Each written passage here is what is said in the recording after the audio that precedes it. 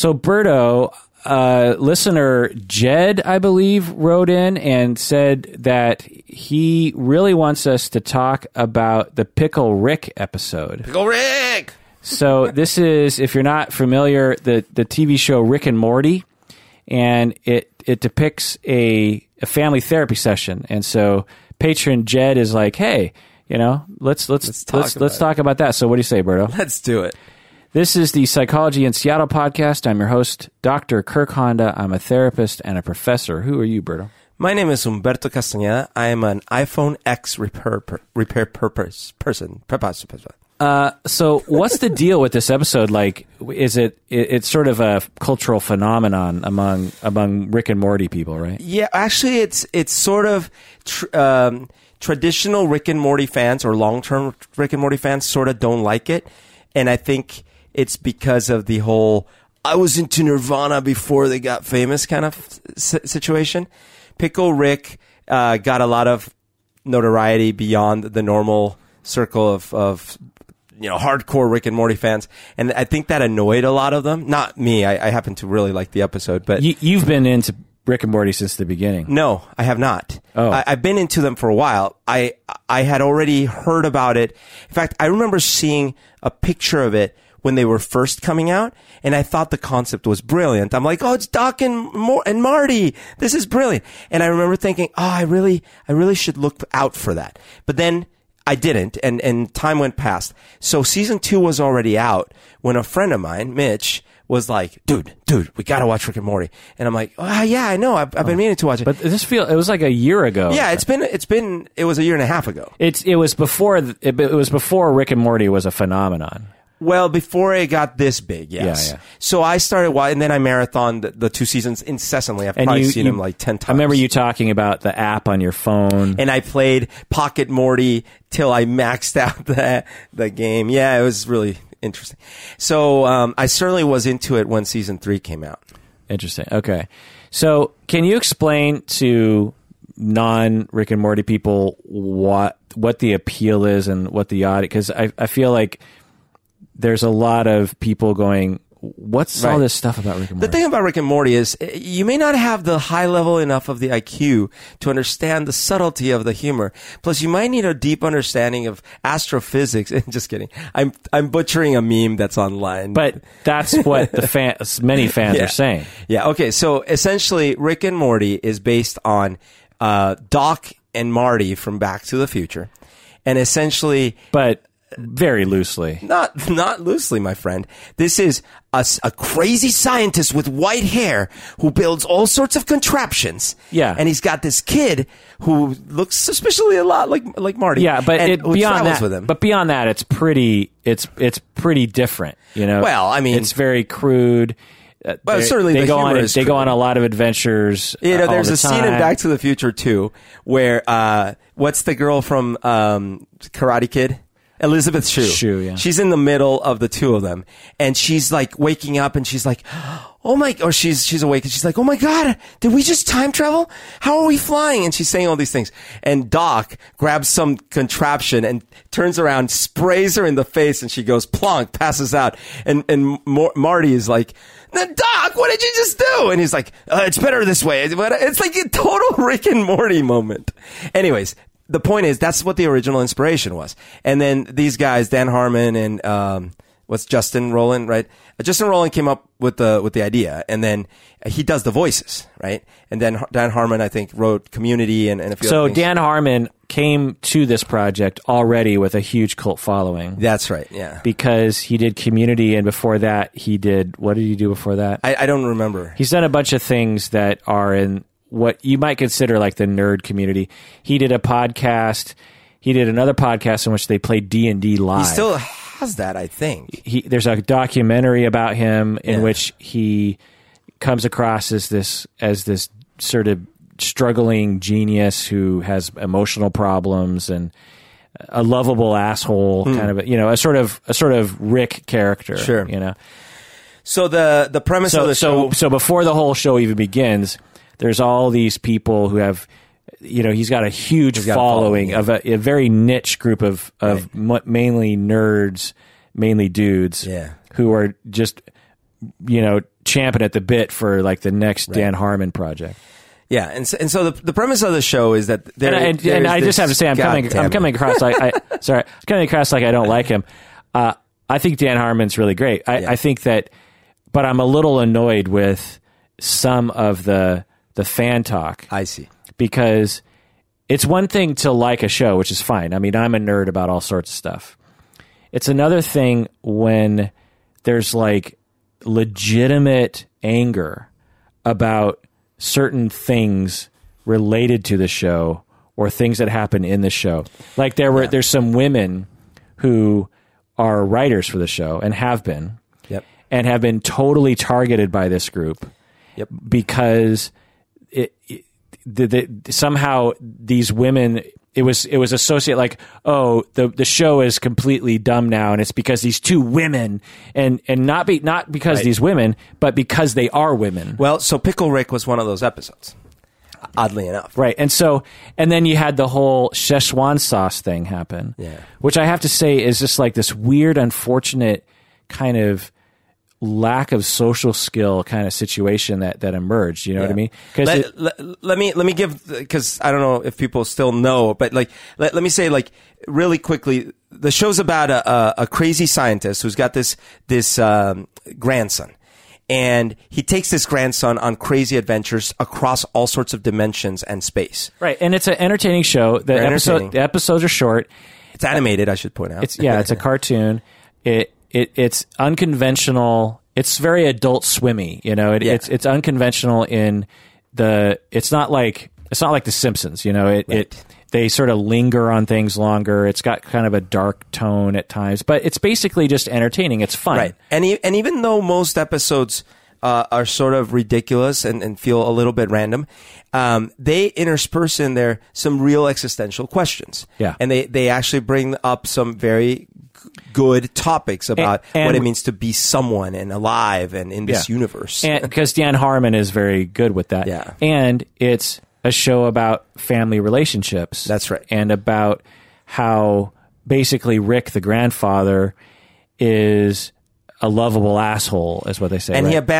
he abandoned the family for years. He was missing. He was an absentee father to his daughter. Yeah. And he's come back into their lives. Right. And so there's a divorce in the family, and there's some real human kind of like Roseanne kinds of experiences where it's like gritty life. And one of the tropes from the beginning of the show is that the daughter, Beth, always excuses everything about Rick's behavior. Rick's the grandpa, no matter how extreme.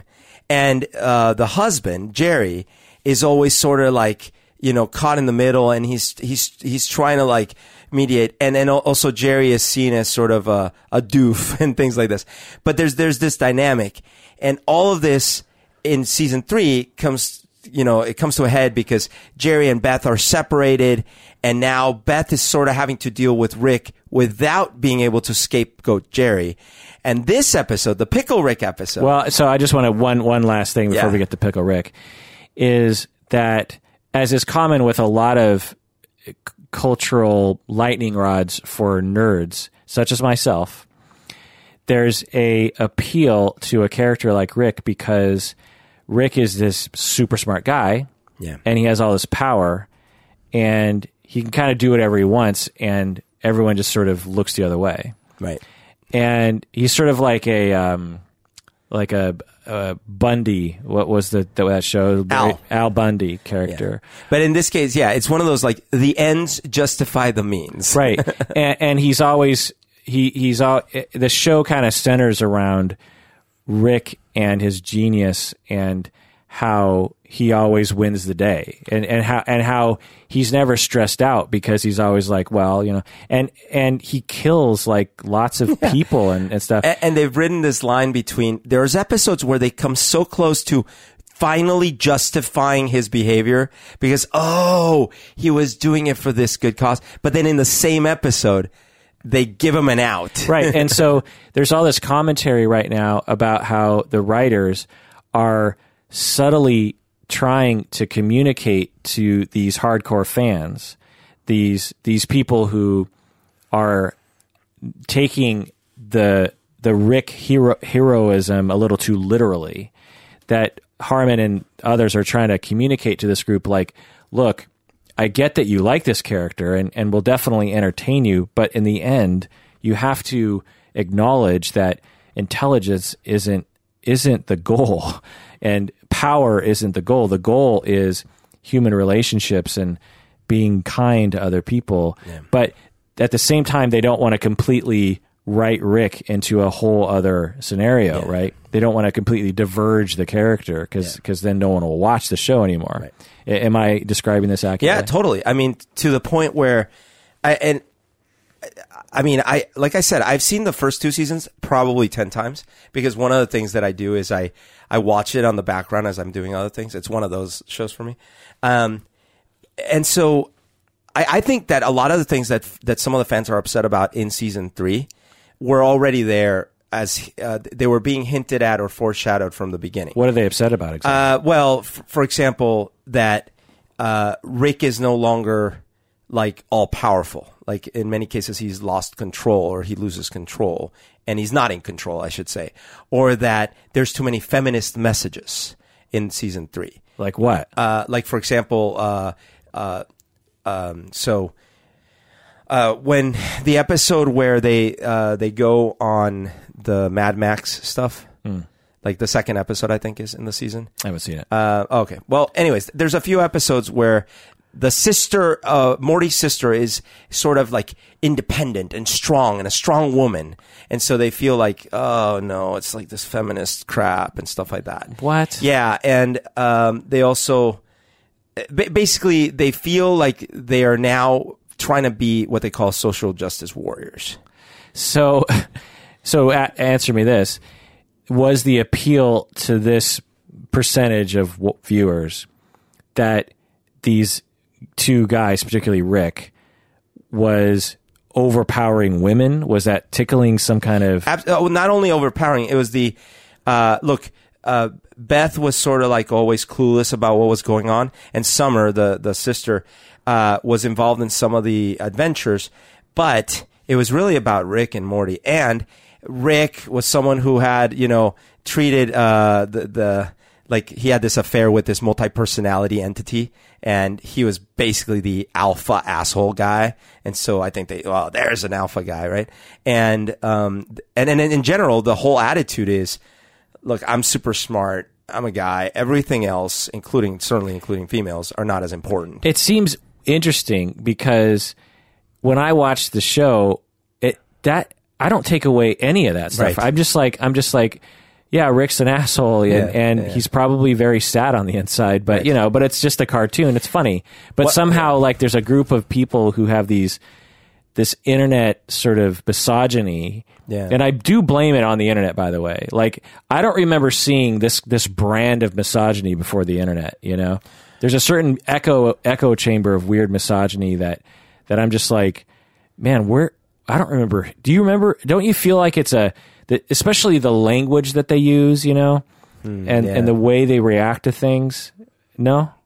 You're probably right.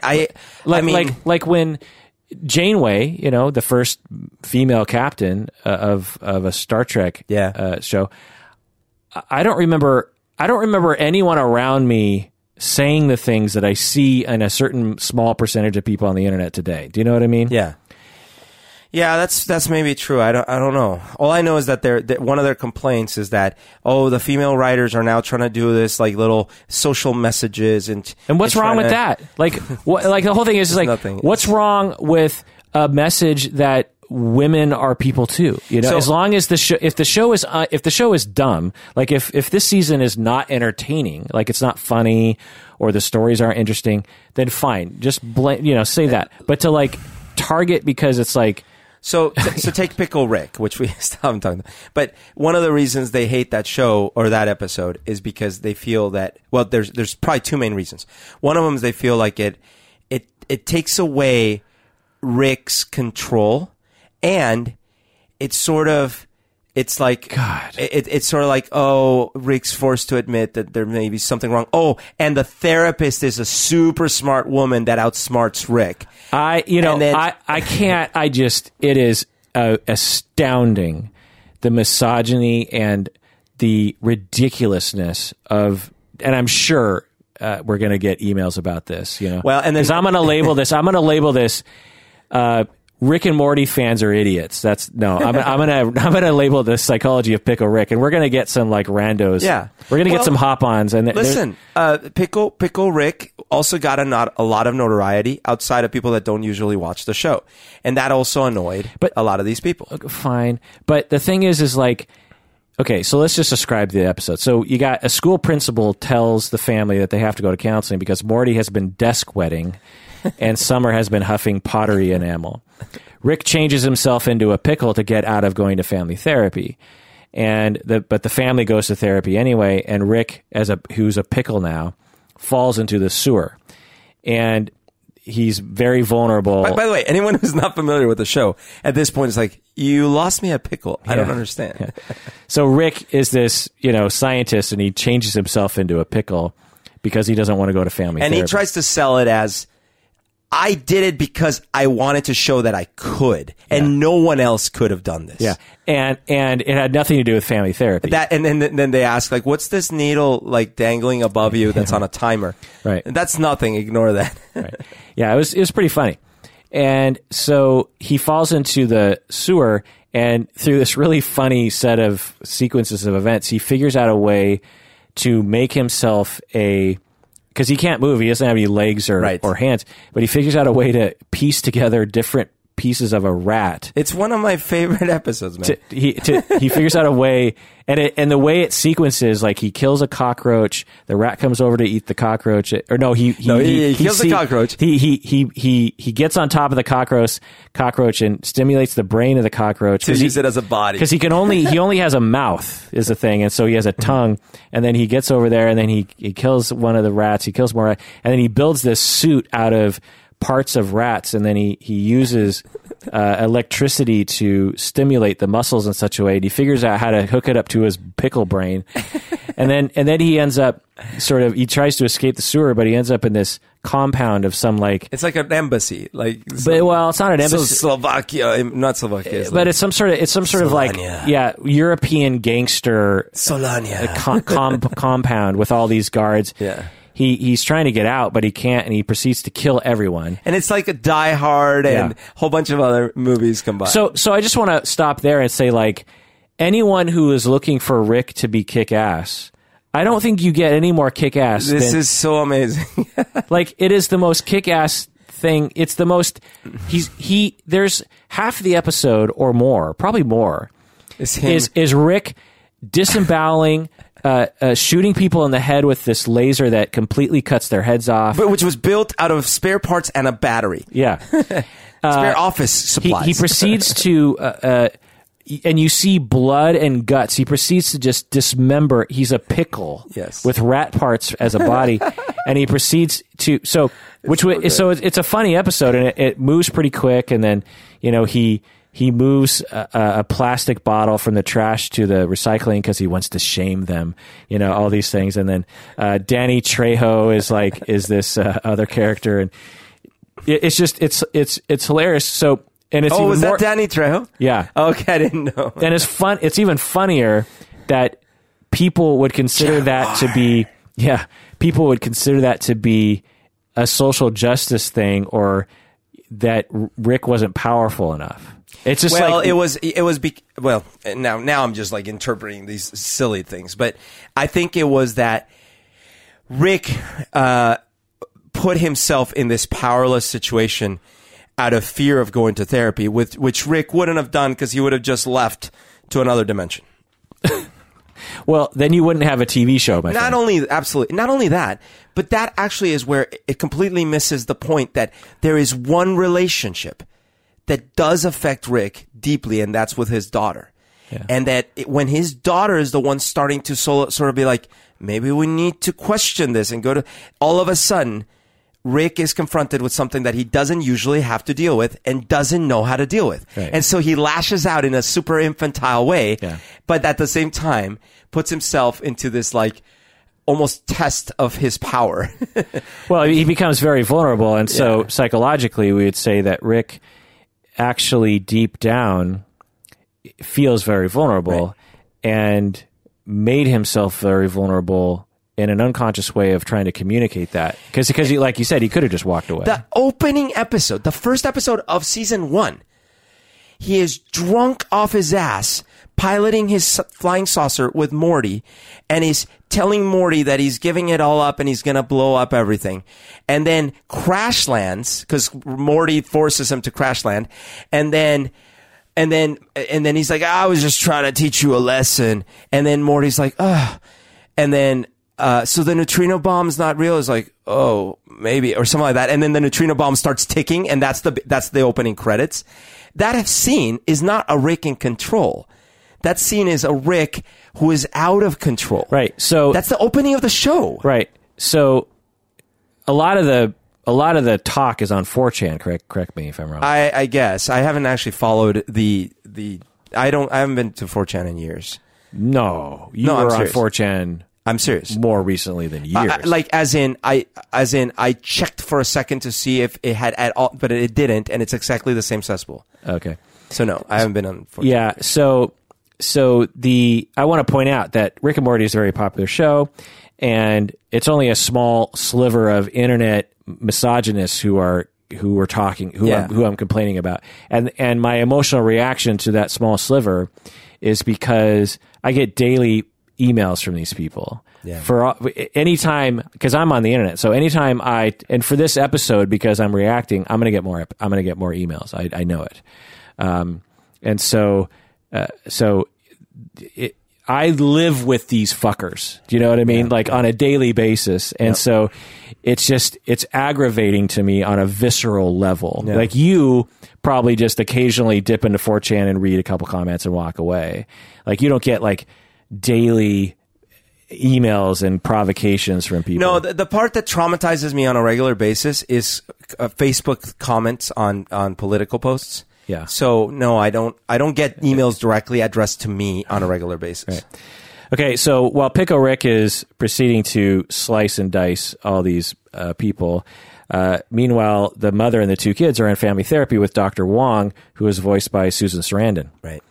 And the therapist asks Beth, the mother, why her father, Rick, isn't there. And the therapist seems to think that the mother, Beth, is in denial about the way that Rick treats the family. And she is. Making completely excuses. in denial. Yeah. And the mom tries to redirect the session to focus on the kids and how the kids are all screwed up. We're here why they're doing this. Yeah. And she's like, they're just angry because I divorced their dad, is what she's saying. But the therapist seems to think that the kids are angry because of the chaos that Rick creates. By the way, I love that. They're just angry. They're just angry because I divorced their dad. As if that alone wouldn't be enough of a topic. You know? Then so they go back and forth. They get some I statements down, and the kids seem to be really enjoying the session. Yeah. Then Rick finally arrives in the session, which is interesting because he could have not come to the session. Right. And he arrives as completely battered. as Pickle Rick. And I love this scene where he gets a bullet through part of it, and he takes a hamburger that has a dill pickle and like attaches it to him. Remember, it's the Rambo scene, but the Jaguar is doing the human version of it. Yeah. And then he's doing the pickle version of it.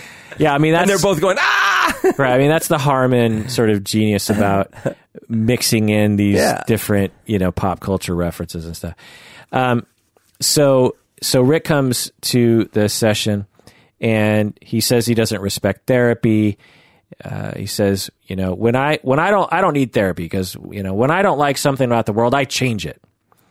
And so I was reading online and someone was saying, so he became helpless and vulnerable in his own way.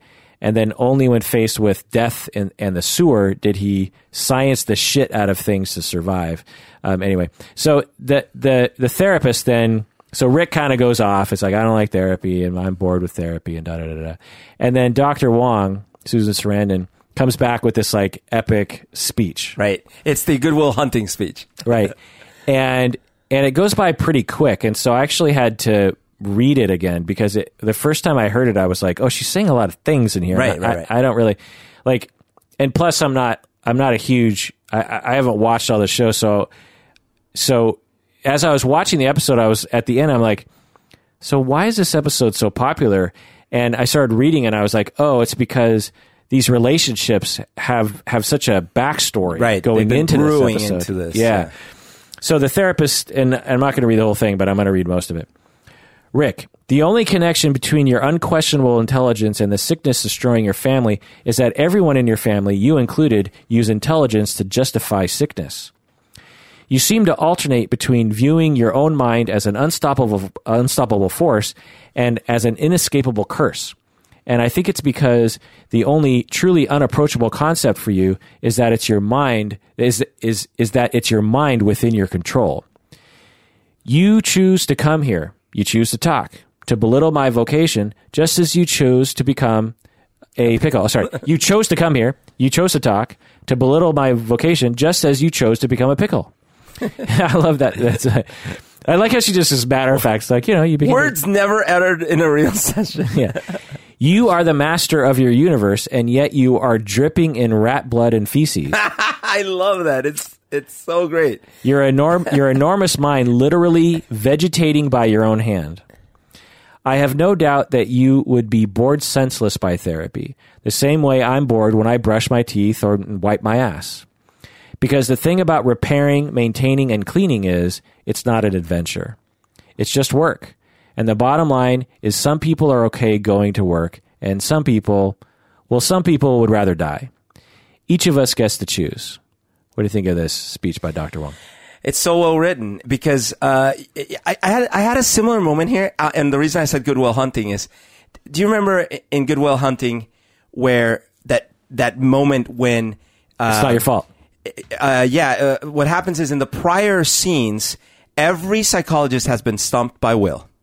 And then you get those first interactions, and Will gets under what's his name, Robin Williams' skin, and he nearly, he chokes him a bit, right?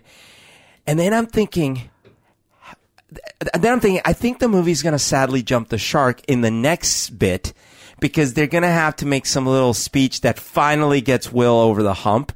And it's not gonna work. It's gonna feel forced because what could you possibly say to someone like Will?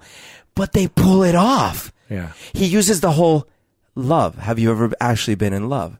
Or have you just read about it? See, you read all these books, but and then I was transformed by that. I was like, wow, they actually managed to write a convincing conversation that this therapist could have had with that kid that you could imagine could have made a dent in that impenetrable barrier. Yeah. So in that scene, that was also written. The bad written scene would be something like Robin Williams would be like, "You don't know shit. You know what? Like you got to wake up." You know what I mean? Or just like using the emotion and stuff like that.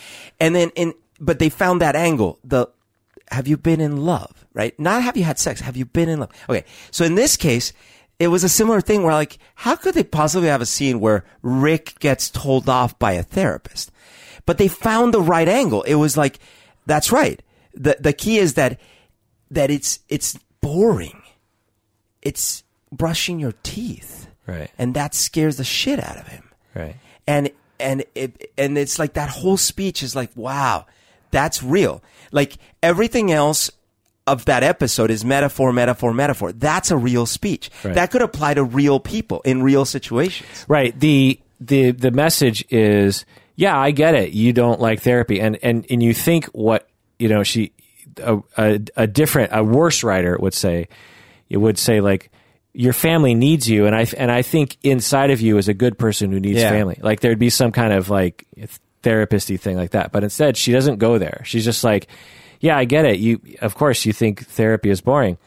In the same way that if I were to brush my teeth or wipe my ass, it's just like something you do for work. Yeah, because that's the other thing. It could have been, you think therapy is boring because you think you're so smart, but you're not as smart as you think you are. Right. No, instead she's like, look, you're the smartest man. And she didn't quite say it, but it's nearly that. She says, and you think therapy is boring. But here's the thing. Therapy is.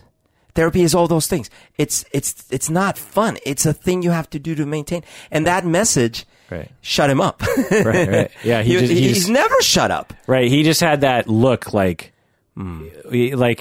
I heard online, like, you've never seen Rick have that face where someone got him. Actually, there was another episode. Did you see the one with what's her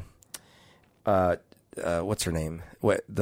His love interest? No. What's her name? I can't believe it.